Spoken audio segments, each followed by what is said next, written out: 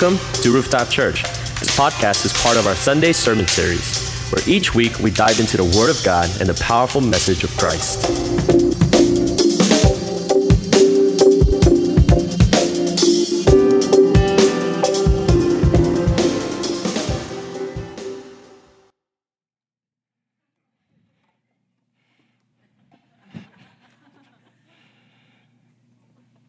Some of you guys were ready to order some popcorn. I know, you're upset that I'm interrupting your movie time. You know, I teared up just watching that short clip. I know it tugs at your heart. What is it about this scene that moves us so strongly? What is it about that scene of the movie that you're able to connect so strongly with? What is it about movies and stories that convey the message of this great comeback? Why are we so drawn to these narratives that we are facing an imminent end? There is no possibility of a favorable outcome. We find ourselves cheering for. We find ourselves rooting for the main characters in these storylines. And we desperately seek, if there's any chance of victory or win, we want to see that happen. You know, he's not here, but David, one of our drummers, a Priestley member, he studied film in college. He says, Pastor Scott, essentially every movie that we see in Hollywood, every movie follows the same formula of, follow the pattern of they drive the characters into the pits. And every single movie is about redemption and coming back to life. They I don't want to say drag, but they carry you throughout the movie that you experience the emotions of anguish, turmoil, and hopelessness. Most of the movies you leave feeling, wow, but there is a chance. And in my head, when I heard that, I put all the movies, pretty much all the movies that I knew that I could recall in my memory, and sure enough, that fits the narrative of what David had conveyed to me. Whether it is Captain America being overwhelmed by the power of Thor, or Rocky Balboa completely outmatched versus a machine like Drago in Rocky 4. I know I'm dating myself. As you see the good guys not giving up and fighting with all they have, we find ourselves heartily rooting for the good ending to come. We hope and cheer for it. Somewhere along the movie, I think it's because we connect ourselves with the characters. At the chance of redemption, reversal, and victory, we all cheer. And these stories somehow continue to live in our heads. These characters somehow remain in our hearts and minds, serving as a reminder, a catalyst, and motivation that it isn't over until it is over. In the worst moments of your life, in the moments of waiting, when despair comes, when the challenges and trials hit your life, maybe you think about Rocky. Maybe you think about Captain America. Maybe you wait for the voices summoning you, Scott, Daniel, or maybe you hear it in your head, Captain Daniel.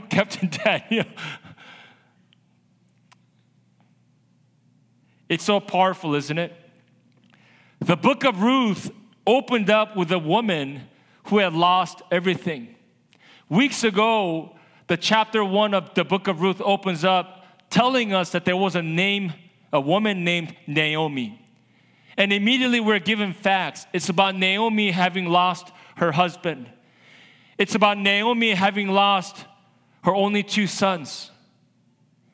And now she's struck with the idea that life has just pretty much ended. There was no chance, there was no possibility of anything good coming out of this. There were no men left in her household.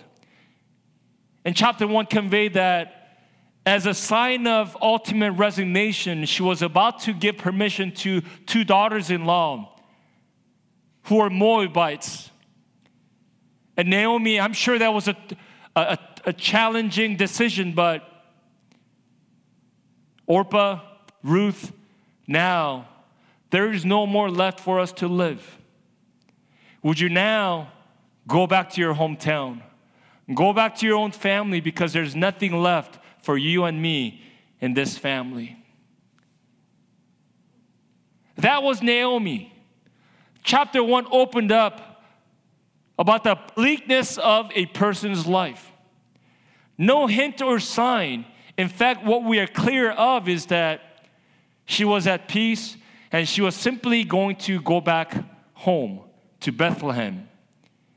You know, when people want to return home, at the prospect of that she has come to peace with now, the ending of her life is now imminent, and that she would rather spend the rest of her life preparing for that imminent ending. But the book of Ruth about a story of redemption. The book of Ruth is not about a suffering of a woman. The book of Ruth is not about suffering of two women, two widows. The book of Ruth is essentially a message of hope and the message of redemption. And I want to read you some verses in the final chapter of Ruth. Verses 14 and 15, this is what he said. Then the women said to Naomi, "Blessed is the Lord who has not let you without a redeemer today. And may his name become famous in Israel. May he also be to you a restorer of life and a sustainer of your old age. For your daughter-in-law, who loves you and is better to you than 7 sons, has given birth to him." Now the townsmen, townswomen and men, people have gathered around Naomi. Naomi, who was known as a widow, Naomi, who had known as someone who had lost everything, who had spent most of her life in a foreign land, has now returned to her. Now the narrative has completely changed. She's no longer referred to as a widow. She's no longer connected to the story of the suffering and misfortunes. And this is now what is said of Naomi. May he also be to you a restorer of life. Life is so full now. God has blessed you. God has been gracious to you. Now your life is better to you than 7 sons who has given birth to him. All that Naomi had lost is now restored and found. And this is what people were saying to her. They're looking at Boaz, they're looking at Ruth. And man, Naomi, what God has done for you now in the recent past is so much better and greater than the suffering they had to endure in the past. And there is a significance in the number 7. The significance of number 7 in the ancient Hebrew tradition is that 7 signified completion. 7 signified fullness and wholeness. And now people are saying, Naomi, look at your life. It is more full, it is more complete. It is, in fact, there's no lack left in your life. God has completely filled you and satisfied you. And they're testifying on Naomi's behalf, saying nothing compares to the grace of God that has been poured out onto you, Naomi. It's really amazing, isn't it, considering what was said of Naomi in the beginning of this book. Let me read for you the description of Naomi in chapter 1, the opening act of this book. I went away full. This is Naomi talking, verse 21, if we can show that. I went away full, but the Lord has brought me home empty. Why call me Naomi when the Lord has caused me to suffer and the Almighty has sent such tragedy upon me? This is Naomi's self-description of her life.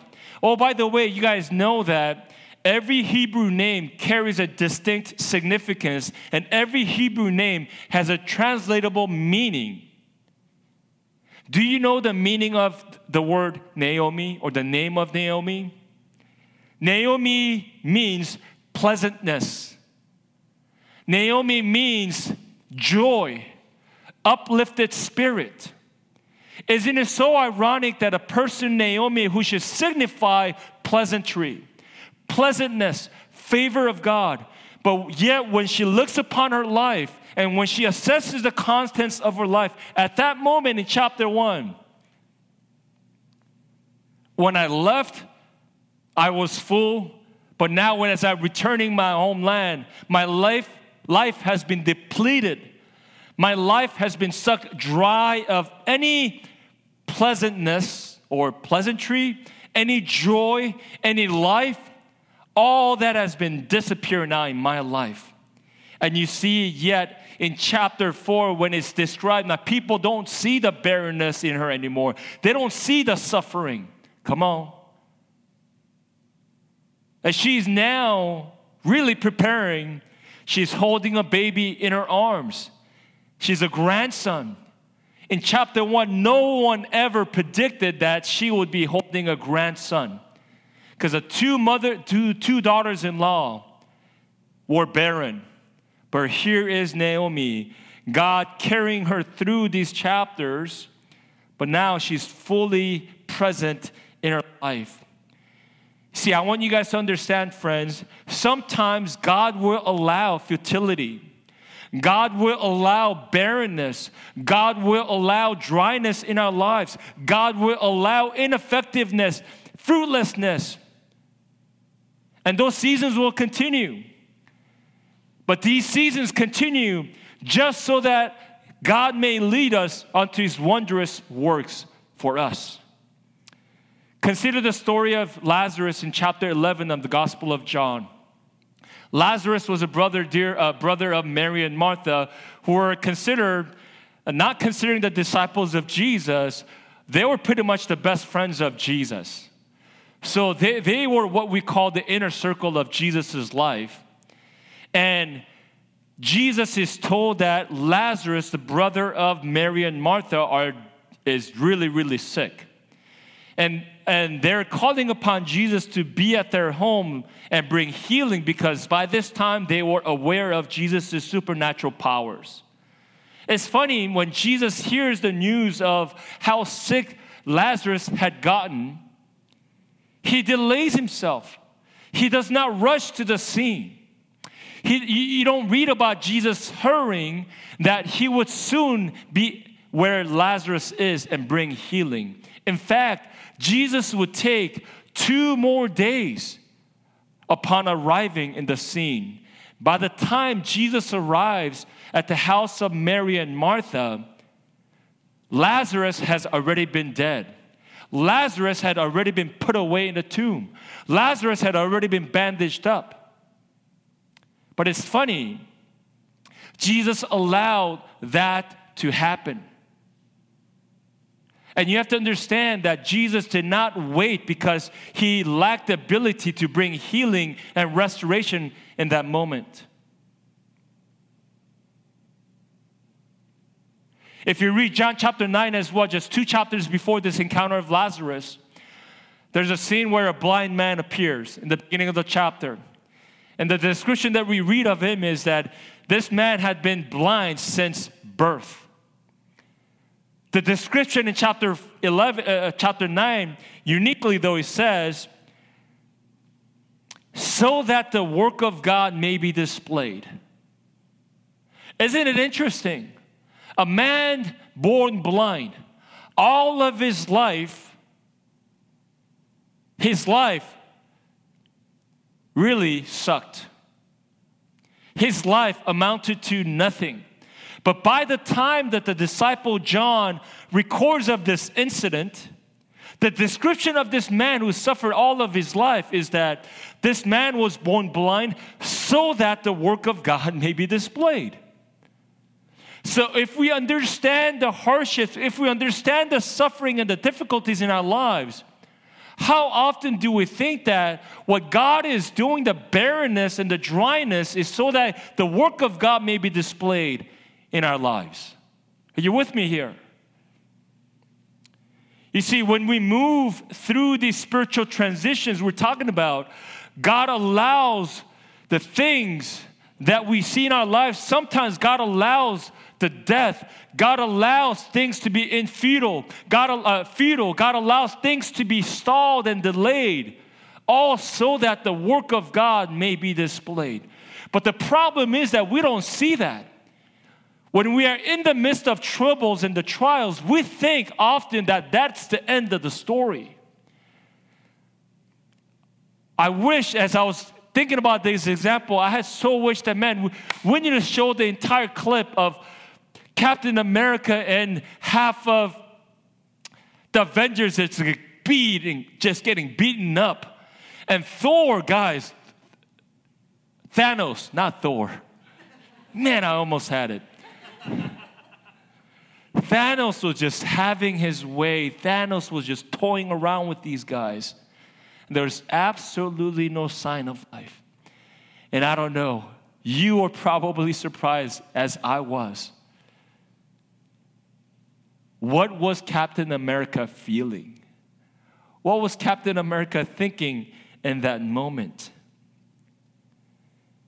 When we think about the delays, when we think about the defeats in our lives, when we think about the lack of God speaking in our lives, when we think about the silence of God in our lives, none of these things make sense.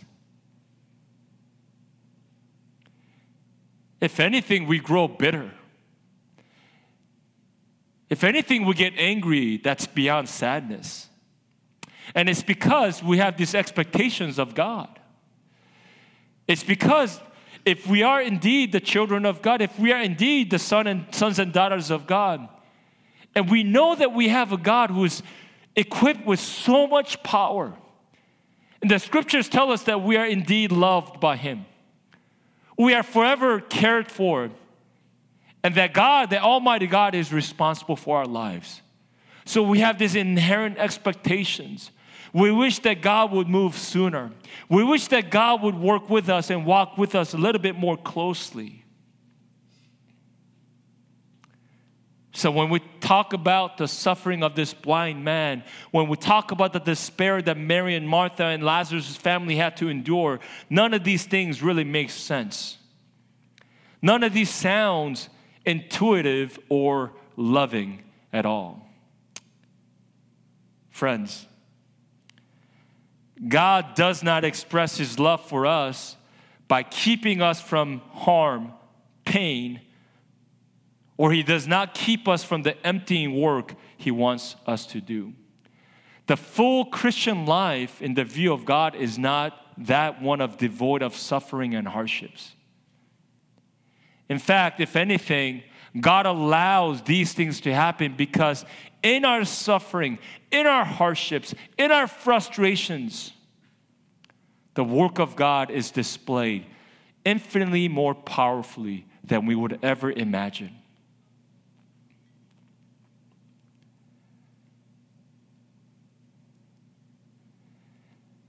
God absolutely understands that we want to live in power. He knows that He knows that we want to live in victory. But oftentimes, He must dismantle us from whatever we find to be of safety, reliance, and confidence.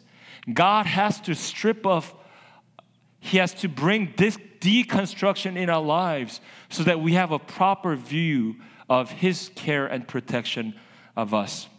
No matter how difficult of trials, no matter how many impossible circumstances we may encounter, God's underlying love and care, even protection, must not be forgotten.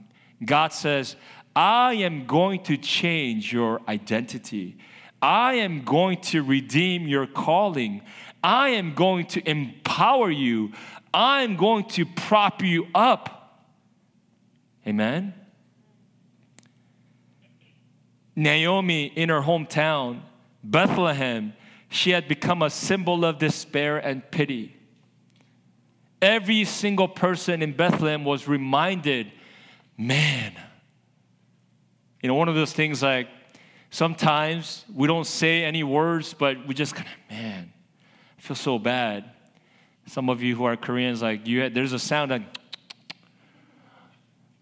like that short sound is descriptive of man, I feel your pain. There's a lot of suckness. When Naomi was considered, that was the way that Naomi was perceived. But we see now in chapter 4 of the book of Ruth, it's completely turned around. Verses 16 and 17.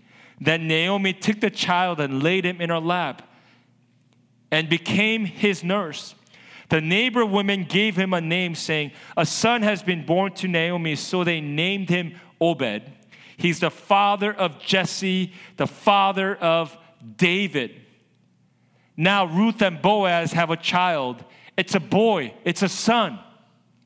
And this is the first time in the Bible where the child is named not by the immediate family. The child of the baby boy is named by the entire spiritual community. It's really interesting. I think that signifies that how involved the townspeople were in the life and the journey of Naomi. So they gather around, they celebrated this birth of a new life. And what do we call this child? Obed. Obed means what? Servant of God. Obed means worshiper. Wow, a child born out of such pain and barrenness, suffering, despair, long waiting, hopelessness. Now, when a child is born, they name it now. The worshiper of God is among us. Now, the joy is arising. Now, the servant of God is arising. You see, the book of Ruth is not about a story of Naomi. It's not about even Ruth.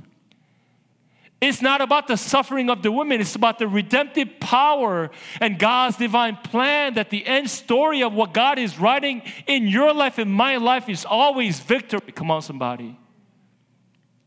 And this is the tough part because we get stuck in chapter 1. We go through the book. We're the main characters and we stop being the characters in the middle of the book. And I wonder what God is thinking about. God is saying, son, daughter, I'm not done with you yet. Couple more sentences. Bear with me for this moment because there's an ending that is a lot brighter.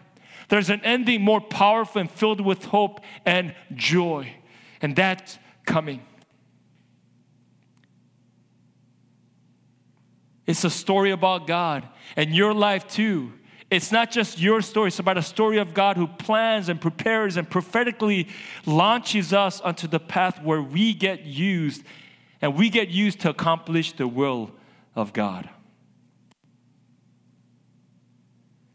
You know, Naomi would have never chosen for herself this kind of life.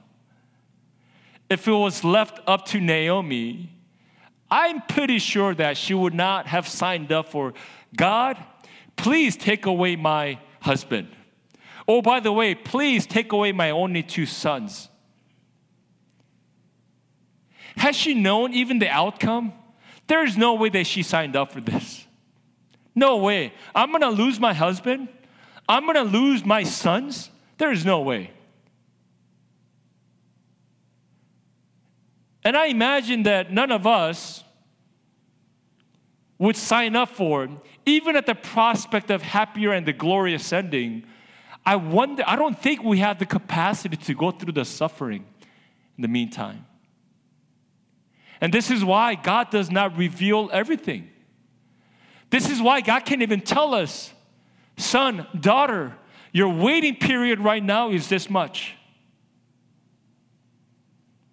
Your suffering is going to last for this many seasons. God cannot, God will not, because if we were to left up to us, we will choose for ourselves the end right now. This is why it's important for you and me to remember that the season of futility is necessary for the season of glory.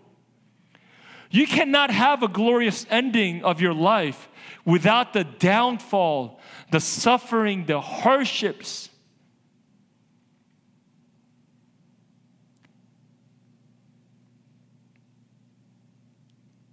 Verse 18 says this. Now these are the generations of Perez. To Perez was born Hezron, and to Hezron was born Ram, and Ram Abinadab, And to Amminadab was born Neshlon, and to Neshlon Salmon, and to Salmon was born Boaz, and to Boaz Obed, and Obed was born of Jesse, and to Jesse David. Friends, what name stands out to you in that short passage? What famous name do we recognize in that passage? David, yeah. I'm glad you didn't say Amminadab. Like, I'm not testing for you like Bible nerdism here. Many of us should recognize one name in that passage. The name David stood out. He's the great, great, great son of Naomi.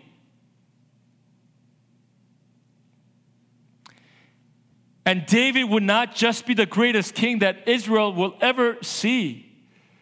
It was through the life of David, God made a promise, God made a covenant. And this is what it is said of David. I am not only installing you to be king, but for all of your generations, your kingness, your royalty will be preserved. And that's my promise to you. When they were holding baby Obed, by the way, that's a great name, baby Obed. When Naomi is holding Obed in her arms, there's no way that she's aware that David is about to happen. There's no way. Oh, by the way, let us not forget the significance of David. And thousands of years later, that lineage becomes really important because what?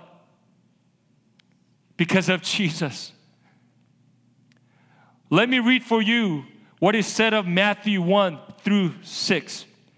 Perez was the father of Hezron, Hezron was the father of Ram, Ram was the father of Amminadab, so on. Jesse was the father of David the king. Exact words of chapter 4 of Ruth is directly quoted in the first chapter of the New Testament. Do you know the opening line of the Gospel of Matthew is? Do you know what chapter 1, verse 1 of Matthew is? The record of the genealogy of Jesus the Messiah, the son of David, the son of Abraham. The history, the very origin, the very genesis of the Messiah, Jesus Christ, begins in recording the Old Testament.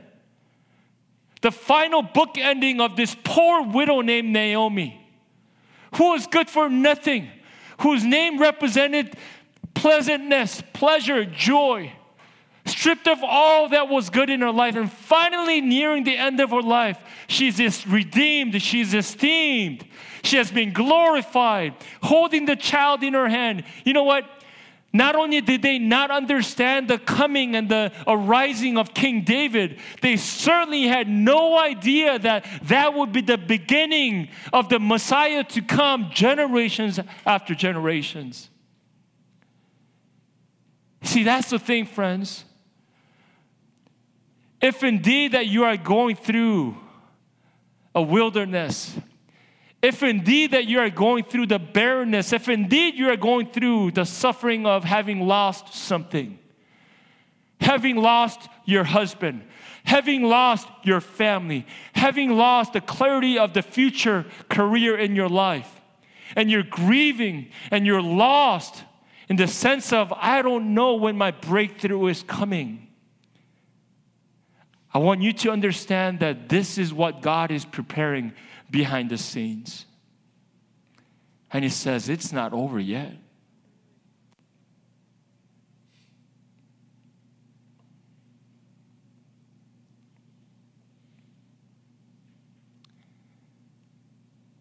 You may be asking, you are wondering, when is my turn? When is my breakthrough?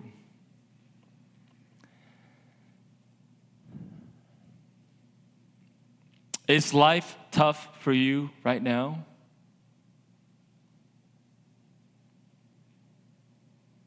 Do you feel stuck?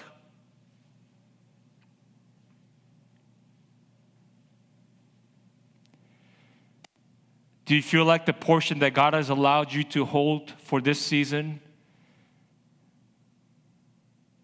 doesn't really compare to what others are holding on to? And sometimes we do that. We compare. We contrast. And oftentimes that leads to complaining. And we know we shouldn't, but we do anyways because we can't help it. I'm here to tell you today that it's not over. God is merely setting up the backdrop. God is merely setting the stage for you. God is just setting up the stage. You know, I'm not really into theater. As you could correctly guess that I'm not very cultured. I'm not the guy who's like, oh, let's go watch the Lion King musical. Let's go watch, when Hamilton came out a few years ago during COVID, so many people were so excited. So we had a couple good friends. They suggested, Scott, let's have a date night one of these days. And we bought tickets. We were supposed to go in the May of 2020. And I was really excited. But in my excitement, I was really nervous because I know myself. I don't think I could handle it. And lo and behold, they released on film, on TV, and I think I made it through like 8 minutes. Was it 10 minutes, 8 minutes? They started rapping history. I didn't understand it. When I look at these plays, I watched Wicked. I watched Scrooge play a few years back. What is it? Yes. Even, you know what I love about these plays? I love it when the curtains they close the curtains. There's like I'm not saying like, I don't wish, but I can't wait what different scene's going to come out next. And by the time the curtain closes and it opens up, we're in a different place. And all of a sudden, I forget about what had just taken place. And I wonder in some of our lives, some of us, that God is getting ready. God is not resting. It's not the end. Like when the curtains close, right? And people clapping, it's like the thing say, God is not done. God is setting the new backdrop. God is saying, you know what, there's an Act 4 coming. And Act 3, the suckage that was seen, that's the end. Oh, come on, it's coming up right now. God is not stopped moving right now in your life. Even so, right now, God is working. Come on, somebody. And this is what I need you to understand before you leave today. For the people of God, for people like you and me, I want you to know that pain is never the final word for the people of God. I'm going to say that again. Pain is never the final word for the people of God. If you have ever experienced a setback, take a step back because God is getting you ready for a comeback. That's okay. I've been doing this for 25 years. But let that truth just sink in. Oh, some of you guys want me to say it again. I'll say it again. If there's a setback, take a step back because God is getting you ready for a comeback. Come on.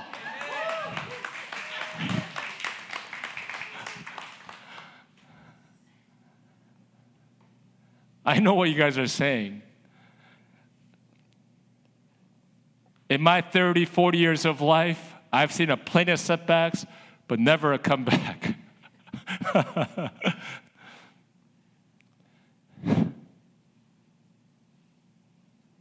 It's your choice. It's your choice how you want to live your life. It's your choice to what to believe about God. And there's nobody that can force you to go one or the other way. But if I may have a say in your life for you, it's not over. Just take a step back because you are going to make a comeback. Second, God is going to use you. Come on. And He will use every part of you. There's no doubt that God is going to use you. Naomi probably had no idea that she would even be mentioned in the Bible. If she even understood that the Word of God may be written. By the way, she didn't know. Why would she? She looks around, there's 2 million other Jews just like her. There's no way that my story, there's no way that my life is counted worthy, that God will choose my life and the testimony that comes out of it. People read about it. People look at my life and they get encouraged, they get inspired. There's no way. But I'm here to tell you that your life is going to matter.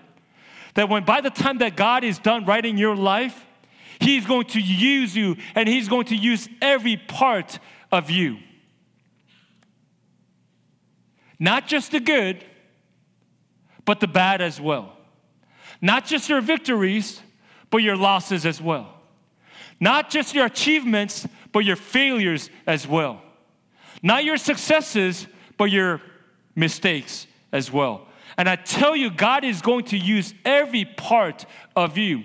Even the ones that you want to hide about yourself, even the stories and the portions and the chapters of your life that you have never disclosed about anybody else, God is going to use that as well. You know why? Because that's how God works. God is not ashamed of you. God does not hold back because God has never left you. To God, God is not surprised by you either. And God says, I'm going to use every part, every piece of you. And some of you guys need to hear that. There's a day coming that you will be able to share the story that you've withheld for years. I'm telling you that right now. Some of you guys right now even think about it. Some of you guys are fearful, scared. But God is going to prop you up one day, and the whole town is going to hear about it. And some of you guys are on the fence. The day is coming that your testimony is going to inspire, empower, and bring hope to those that are questioning about how their lives will turn out. Romans 8:28 says, we know that in all things God works for the good of those who love Him, who have been called according to His purpose. God works for the good of those. He says all things. He doesn't say God will use the good things in your life. God will use the happy moments in your life. God says, you know what? I'm going to use the highs and the lows, the sweet and the sour, the bitter, the hot and the cold. God's going to use all of that.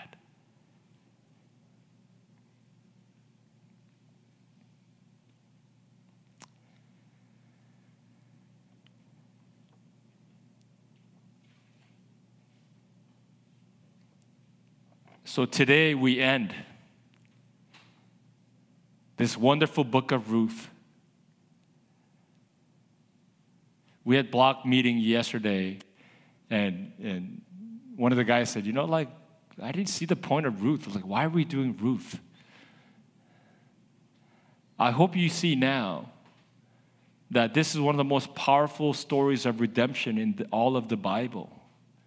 And the prophetic nature of what these two women, poor women, had to endure. And that sets the immediate backdrop of the Messiah to come generations after. And then you have to wonder, is there a story that's more relatable? Is there a story that's more empowering and more encouraging than this? And today I hope you live and you leave with the sense of power. That your story matters. That you're not just a poor widow. You're not just a poor man. But God is going to use you. God is going to redeem you, empower you, and commission you. Let me get the worship team to come on up.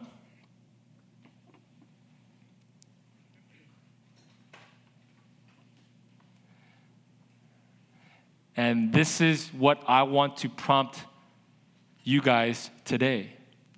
As we will move into time of prayer, I want us to pray for power. Power to declare one day of God's goodness. Power to testify one day how God has healed you. Power to share one day how God has strengthened you and that He has made you whole.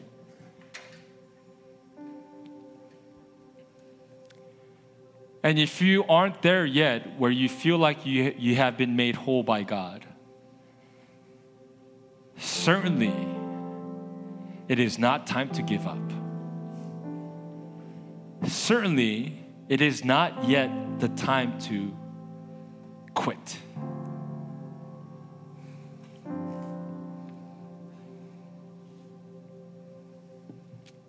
So friends, pray with me.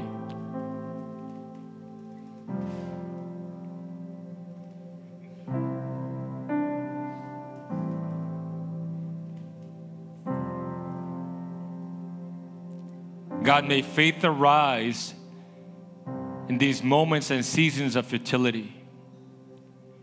These moments of great pain and suffering, God, even your silence.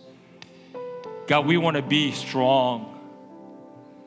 God, we want to be able to weather through the storms in our lives because redemption is coming, because glory is coming, because promotion and empowerment is coming. And God, we have no idea the kind of backdrop that you're preparing for us. And God, we as your people, we as people of faith, and God, may we hope in that. So God, I pray for my friends in this room to believe, to endure, and to one day boldly proclaim.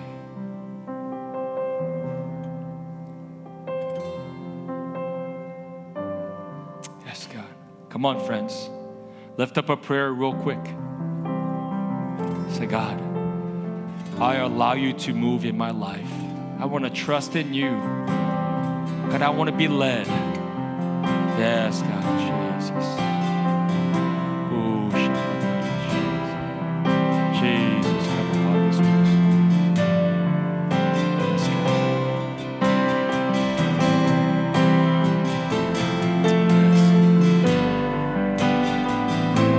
Jesus.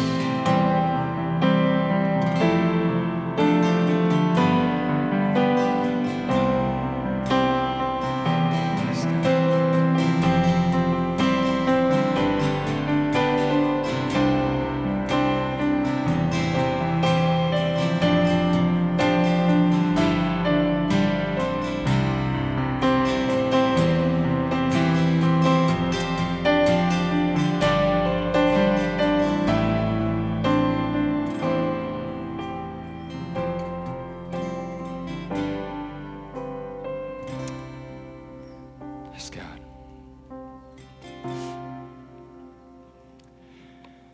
And we want to spend the next few minutes just continuing to worship God.